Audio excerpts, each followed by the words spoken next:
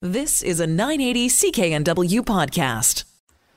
You are live with the App Show. Mike Agerbo here with my good friend John Beeler. Our show is all about the tech mobile world and, of course, apps. Hence the title. We've got a great program today. Later on, we'll be talking about the new online game that is just sweeping the internet, Wordle. I know a lot of people have heard about it. You're seeing a lot of your friends sharing their scores in Facebook. I love what people share. And we will also be chatting about cryptocurrencies. We've talked a lot about them on the program. Things like Bitcoin, Ethereum. It's still a mystery to a lot of people out there. Even me. Like, there's so much to know. We've got Graye Williams on the line. He's going to give us a primer on it, like starting from scratch, just to kind of understand some of the different things going on there. And we're going to continue to do this on this show just so that you can get educated, and more so I can get educated as well. John, are you an expert in cryptocurrencies? Oh, not by a long shot, but... Like, you're one of the nerdier guys I know, and you actually have been trading in Bitcoin and what have you, but even you've got a lot to learn still, don't you? Well, absolutely, because there's a lot of sort of unknowns in that space. Like, it's kind of like going to a mechanic and not understanding how cars work. You feel like you're getting ripped off. Yeah. Right? So you want to try to make sure that you have at least a good understanding of it. And I have a number of friends that have become Bitcoin millionaires because they got it when it was basically free or, negative to get a Bitcoin. Now they have hundreds of Bitcoins and they're worth millions of dollars now. So we're not saying invest your life savings in this. That's the key thing. By any stretch. As we'll talk with Graye, my strategy has been to treat it like going to the casino. Like, I had a little bit of extra money one month, and I'm like, I'm going to put a couple $100 into crypto and just sort of see what happens. Whereas Graye has a much longer game going, I think, with crypto and his involvement in it. He's been in it for a long time as well, so he knows a lot of the ins and outs and hardware wallets and things like that we're not even going to have time to get to today. John, we could do like 20 shows on this and we're still scratching the surface. But I mean, we're going to start, right? And, yeah. I think we'd also like to see what the listeners want to know about crypto. Like, we're going to talk about sort of the basics today. But, do you have any specific questions about it? Or do you have any horror stories we can share? Love the horror stories. Well, I don't love them, but I think it's important that people hear them as well. Yeah, because I think it's really easy, just like in a casino, to sit there and spend all your money. You just keep going back to the ATM, especially when you've tied your crypto wallet to your actual bank account or your credit card. And most of these apps actually have limits on how much you can spend on a day-to-day basis too. John, let's get in some of the mobile news that we're looking at this week.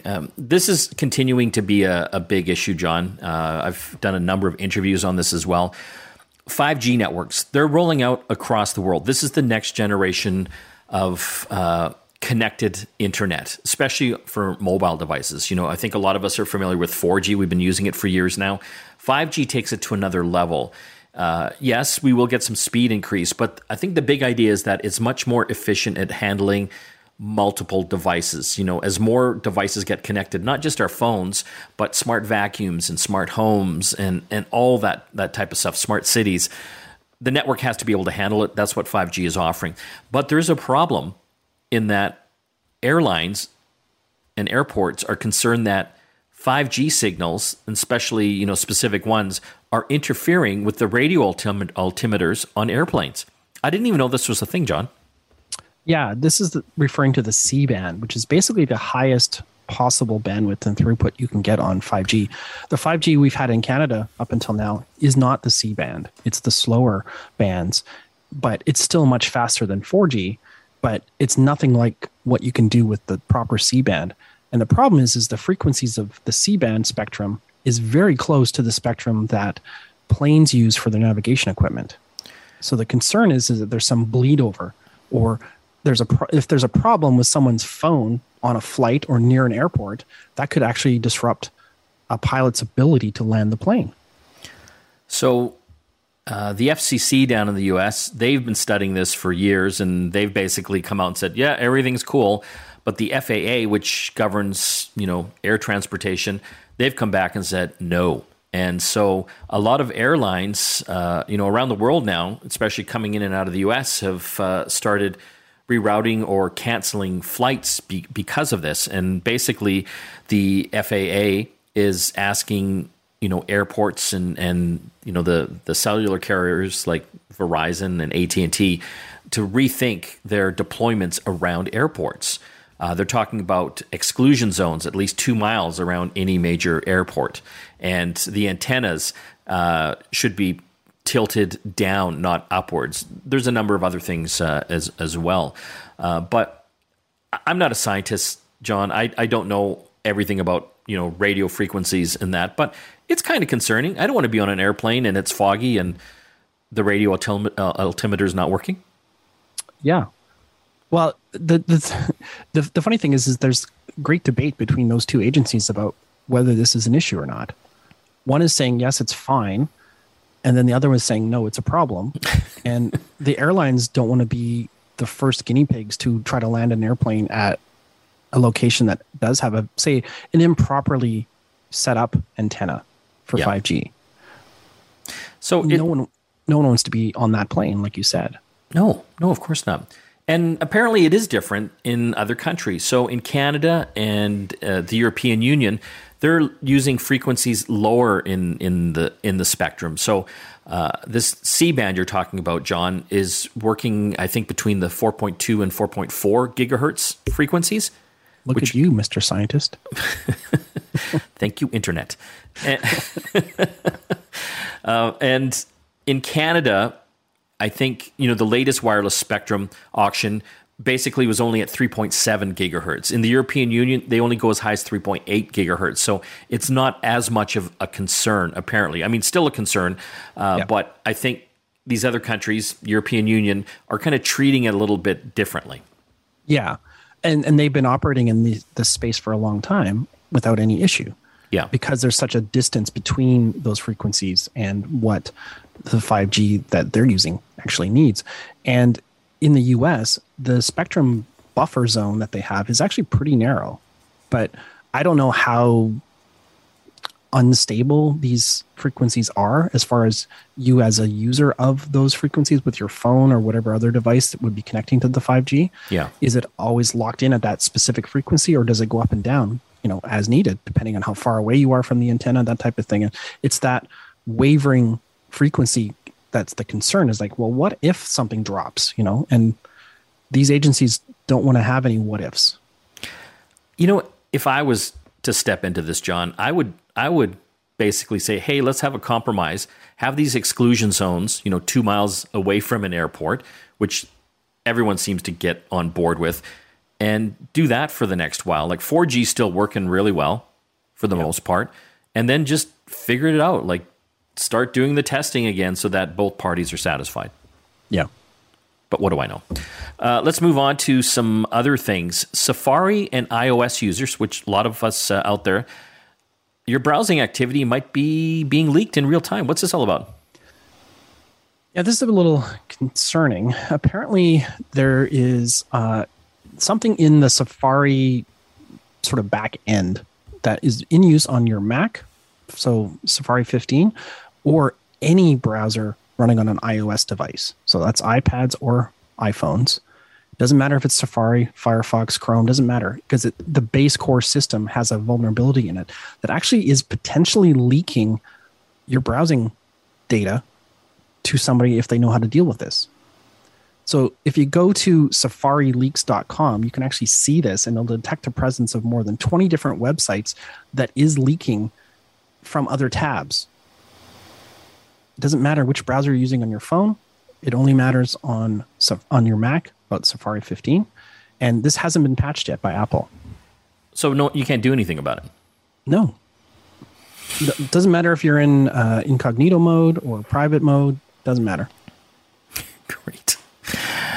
Okay, well, we'll keep the listeners updated on what's happening there. I just got an update for my phone, like a beta update for iOS, so maybe it'll be patched in that this week. Oh, great! It'll be out to the public next week. Okay, could be fixed soon. Some lawsuits, John, happening between Ericsson and Apple right now, kind of back and forth. Yeah, it was interesting. The first article I saw about this was that Ericsson was suing Apple, and they wanted to basically stop Apple from selling any of their devices, which is kind of a big deal. And it's over a bunch of patents, 12 different patents, and 8 of which are about 5G patents that Apple's using in their mobile products. So specifically your iPhones. These licenses expired in 2021, and they were supposed to negotiate to renew them, and the talks broke down. So now Apple is being sued by Ericsson. They charge a licensing fee of $5 per handset. That's basically the fee. But Apple's refused to pay, apparently. And so now it's all sort of falling apart and going into courts. Apple's also countersuing them as well. So it's going to get messy before it gets cleaned up. But this stuff happens all the time, doesn't it, John? Like these tech companies suing each other because, they all have patents on different technologies and services. Yeah. I don't think it's going to affect anything immediately, unlike the Safari browser issue we just talked about. Yeah. But this is just basically Apple and Ericsson fighting over patents and royalties for those patents. We have a really great show here on the App Show for you today. We'll be talking about Wordle. Wordle, a game that is sweeping the internet right now. So simple, all web browser based, and they only have one puzzle a day. So it's not like some addictive game, but you're probably seeing it being shared up on your Facebook by all your friends, their scores. We'll tell you what it's all about. We're also going to be talking with Graye Williams, one of our main contributors. He is going to give us kind of a tutorial all about cryptocurrencies, like everything you need to know to start understanding. And, well, when I say everything you need to know, it's I think we'll be scratching the surface. I'm still trying to figure this whole world out, and it's just changing and growing every single day. But I think it's important that everyone knows about it, like how it all works, because this is the future for a lot of different types of finance. And we will try to kind of demystify that so that hopefully you can start understanding, and hopefully I can start understanding a little bit better as well. You're listening to the App Show here on the Chorus Radio Network. We'll be back after this. You are back with the program. Mike and John here. Well, if you've heard the past few weeks, there's a new online game that has become very, very popular. It's called Wordle. On the line, we've got one of our producers and contributors, Christina Stoyanova, to tell us all about it. Thanks for joining us, Christina. Thanks for having me back. So tell our listeners what Wordle is and where can you play this game? Wordle is a daily word game that's actually hosted online. You don't have to download an app or do anything fancy. You can just play it right from your browser. And it's completely free. So it's a word puzzle a day that takes you just a few minutes. And it's a really great way to play a nice, fun social game. So I for the first time, I tried it this week because, I've been hearing a lot about it. And, our office manager made me do it, Caitlin. And I thought, who cares about this? But I'm addicted now. And you only play once a day. You can't play anymore. Once you've solved that or not solved it, it's over. Yeah, it's a really nice, fun way to tackle this because you're not getting addicted. You're not getting trapped on your phone for 15 minutes or an hour trying to solve puzzles. You just get that one little snack-sized puzzle a day. I think the creator of this game actually equated it to having a croissant. Well, I don't want too many. I got to be honest, it took me more than 15 minutes. I was a little stumped. It did. Well, it was my first time, right? So I'm just trying to figure out all the, the bits of it. So you basically, how many characters is it? 5 characters, the word. Right. So it's 5 characters and you get 6 tries to create this word. And it will allow you to guess a word right off the bat. And then it will let you know which characters are in that word and whether or not they're in the right spot. And based on that information, you get to make another guess. So the first time, you've just got to guess some random 5-letter word. And from there, hopefully... You do. Yeah. But I guess there are some strategies. I've really been flying by the seat of my pants with this one, but there are some strategies experts are recommending. Wordle experts. There's already Wordle experts. I love that. Of course there are. They're recommending that you use 3 vowels in your first word and 2 consonants. Yeah, I wish I'd known that because it took me up to 6 tries, but I did get it finally. But I got to be honest, I was stumped. Like, it's just kind of it's an interesting game. John, have you tried it? I have, yeah. And how are you doing on it? Well, my biggest issue isn't with the game itself. I think, like Christina, it is brilliant and it is simple and there's no ads or you don't have to pay for anything. And it seems to be this shared communal experience. My only issue with it is all my friends that are spamming the crap out of my social media. Oh, yeah. All over Facebook, right? Right. This is like CrossFit information I didn't need to know, right? Cool. You worked out your brain. Awesome. Move on. Have another croissant. But I mean, the main thing.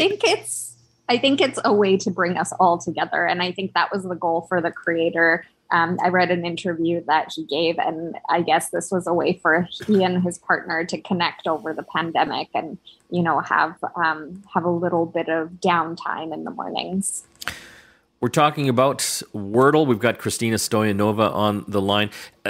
You've been playing it for a while now. Do you solve it every day, or have you missed it? Honestly, I haven't been playing it for a while. It's only been this week. And the reason is because I thought it was going to be one of these addictive things that was going to hijack me for hours. And it wasn't until I tried it and realized that I only get 1 puzzle a day that I really got into it. But so far, my statistics are pretty good. I haven't needed all 6 tries even once. So I don't know what you're doing wrong. That's funny. Well, I want to thank you for joining us. And if you want to play it, just search up Wordle on Google and it'll lead you right to the website. When we come back from the break, John, you have something? Well, just remind people there is no app to download.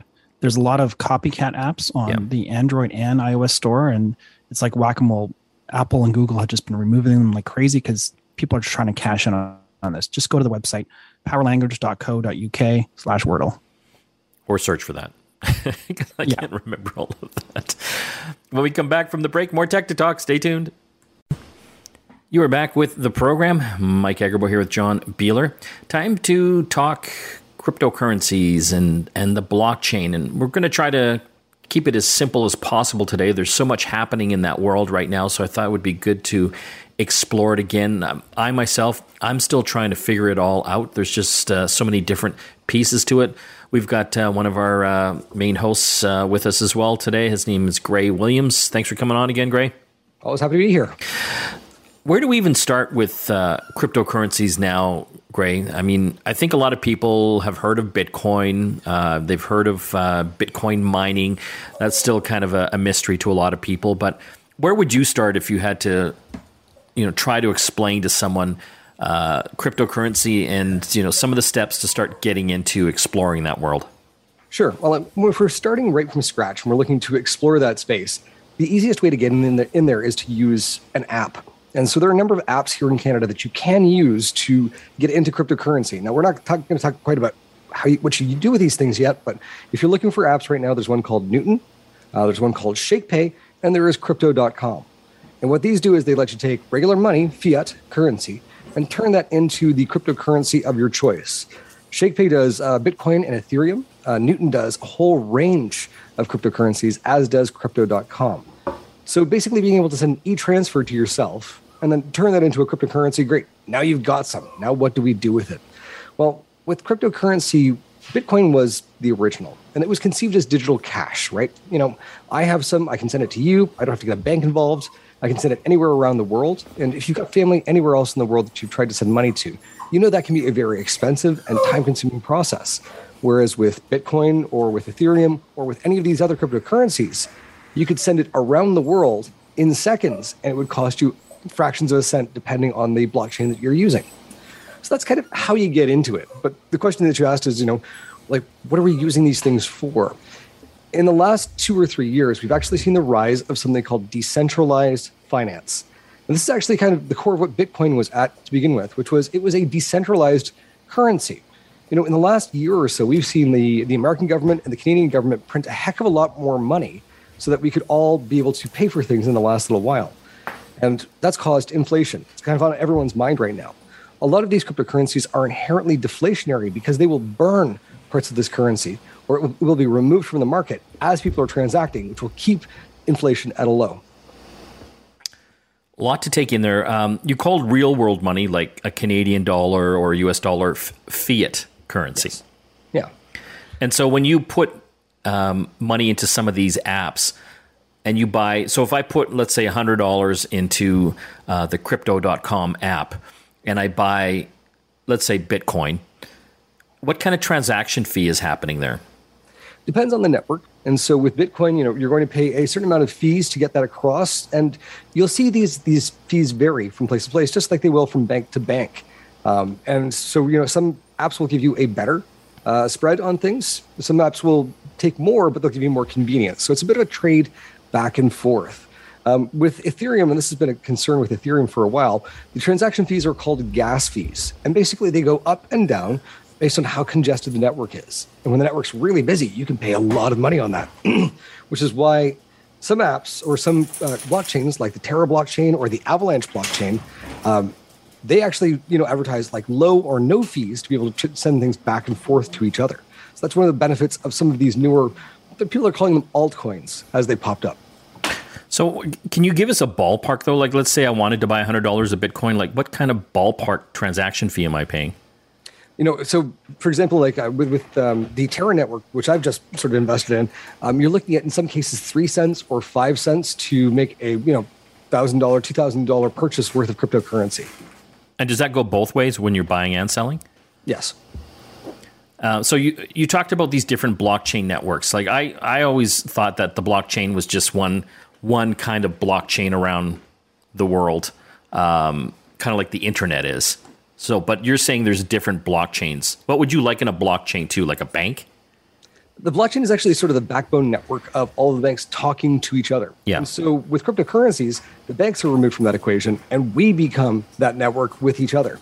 With proof of work networks like Bitcoin and where Ethereum is now, those are where your Bitcoin miners are, right? That's the work that they're doing is basically creating the network that these transactions can be processed and approved through. We're moving to something new called proof of stake, wherein the amount that you have invested in the network and delegated in the network gives you the opportunity to transact all of those things together. And it's actually quite a bit more ecologically friendly. So again, when you're talking about this Terra blockchain, is that different than like the Bitcoin blockchain? Yes, it is. And probably one of the biggest things here is that Terra has something called a stable coin, which I think a lot of people have been looking for in cryptocurrency, because we've all seen how Bitcoin can be quite volatile, right? And a lot of cryptocurrencies can be quite volatile. Prices will go up, prices will go down. And it's hard to buy something with a Bitcoin today, knowing that it might be worth twice as much tomorrow. Whereas the stable coin, in this case, it's called UST, US Terra, is actually algorithmically pegged to maintain a $1 value equal to that of $1. So it's very easy now to know that if I've got one of these, it's one of these today, it's one of these tomorrow, and it buys what $1 will buy. And so we're seeing a lot of these stablecoins pop up. Terra has an algorithmically derived stablecoin, so there's no centralized body that can print more of them or remove more of them. It's basically the blockchain there is now controlling that stablecoin. And so when you've got Terra, when you've got Avalanche, when you've got Ethereum, you've got Bitcoin, you now have blockchain choice, and you can basically take a look at these things. And as you start to understand them, pick a blockchain that suits your needs. So when you're talking about the blockchain, I'm just going to use Bitcoin again because people have heard of it. When I sell, say, for example, I have $100 worth of Bitcoin and I'm selling it, is someone having to buy that? Kind of, when you're selling your stock, someone has to buy that stock, right? Yes. And so in this case, there are no shortage of buyers, but there are also, institutional buyers that are buying up a lot of Bitcoin and a lot of cryptocurrency. And there are exchanges, both centralized exchanges where somebody at that exchange is buying it, or a decentralized exchange where somebody around the world is looking to buy Bitcoin or they're looking to buy UST. They can buy that from you through that decentralized exchange. And so it's, we're starting to see that with cryptocurrency, with the rise in popularity, it's very, very rare that you'll find that you'll have something that you want to sell that someone won't want to buy. We're talking with Graye Williams all about cryptocurrencies. We're going to have to take a break. When we come back, we will get more into this crazy world and even talk about how you can even earn interest on some of these. You're listening to the App Show. Back after this. You are back with the program. Mike and John here. We're talking about cryptocurrencies today, trying to make it a little more understandable. We've got our good friend Graye Williams in here with us. Graye, how long have you been into the whole cryptocurrency world? This is dating back to around 2013. Wow. Yeah. That's a few years. John, you've been into it for a while as well. Yeah, definitely not as long as Graye has, but probably about 6 months to a year maybe. And what cryptocurrencies are you having fun with right now? Well, I use Coinbase, which is another app that, like Graham mentioned, that makes it really easy for you to just sort of link up either your credit card or your bank account, however you want to pay for these things with real money, and also how you want to get it out. And I had a small little amount that I put in, and I bought a bunch of different ones, just kind of like the trending ones at the time. Dogecoin, made famous by Elon Musk. I bought a little bit of that. And actually, I bought 2 million of those coins, and it was like $10, $20, something like that. It was very, very small amount. And it's worth very little, but it's worth more than what I paid for. So there's that. And then I have Bitcoin, Ethereum. I have a few other Shiba Inu, which is another dog-based coin. And you're doing that all through Coinbase. Yeah, it's just one of those things that it's kind of, to me, it almost feels like monopoly money because I have such a small stake in it. Yeah. I'm sure Graye has a bit more involved, but it's kind of fun because you get alerts saying, hey, Ethereum's up for the last 8 hours, and you can go and look and you see the trends, and it's hockey sticking straight up or it's dropping. But that's the volatility of these things. I like what Graye was mentioning about the stable coins, though. That sounds like a little bit more predictable if you're looking to actually legitimately invest. I consider what I'm doing just sort of gambling. I'm at the casino. Kind of more even a hobby almost, just for fun. Yeah. Well, just so I understand how it all works and have a little stake in it. I mean, there was a time where a couple of my coins were worth quite a lot more than I paid. They've since sort of leveled back down to a little bit more, but I'm still up, which is not what I can say for our recent visit to Las Vegas. Well, Graye, so we're talking all about these different cryptocurrencies. You talked about stable coins that are actually pegged to real world currencies like the US dollar. What are some examples of stable coins? So UST and US Terra is probably the most famous one. Not the most famous one, the one that I'm most deeply invested in. There is USDT, which is Tether, and USDC, which is from Coinbase. And so both of those are centralized stable coins. And the reason why I haven't gone down that road is because blockchain is about decentralization. That was what Bitcoin was about, was basically taking that centralized entity and removing it from the equation. Because the problem with a centralized stablecoin is that at any point, that entity has control of it, which means they're at the behest of regulators, or if there is sort of nefarious purpose going on inside. So a lot of us have kind of looked at that and said, okay, we're looking at decentralized stablecoins, DAI being one of them, which is backed by USDC, and then Tether being the other. It's interesting because with these stablecoins, you can actually have a stablecoin for every currency around the world. So UST is US Terra, Canadian T is CAT, which there are a lot of dog coins out there. We now have a cat coin. So, Graye, can you make interest on these investments like a bank? You can, yes. So with the proof of stake networks, when you were staking your cryptocurrency with a delegator, you're getting confusing now, Graye. Yes. So you basically put your money up into an account, which is called staking, and you'll get rewards for doing that. There are also financial products in decentralized finance. Anchor Protocol on the Terra network has an interest account, a savings account that is 20% interest roughly. But that sounds too good to be true, Graye. So here's the thing. It is algorithmically defined within the network. There is a reserve that is backing that currently. And so they're saying right now 19.45 is where that savings account is. The long-term goal for that savings account is 17%. which is still pretty darn close. Well, that's better than most other investment. Like if you put it in the bank right now, a savings account, what is like 2% or something crazy? If you're lucky. Yeah. And so I've got, and that's 19% on a stable coin. So it's not that you're risking it going up or going down while it's in there. That again is algorithmically defined. So we're looking at 19%, for however long you want. Just put the money in there. It's compounding. So this is the type of savings account I think that a lot of people have been looking for. It's safe, it's easy, and it generates the interest that you want it to. But when you say it's safe and it's decentralized, like that's, I'm reading all the time, all these guys getting hacked and they're losing all their cryptocurrency. Like, how can you say it's safe? Well, so here in Canada, we have the CDIC, right? Which is your insurance on your bank deposit. Yes. You get that as part of the service that you get from your bank.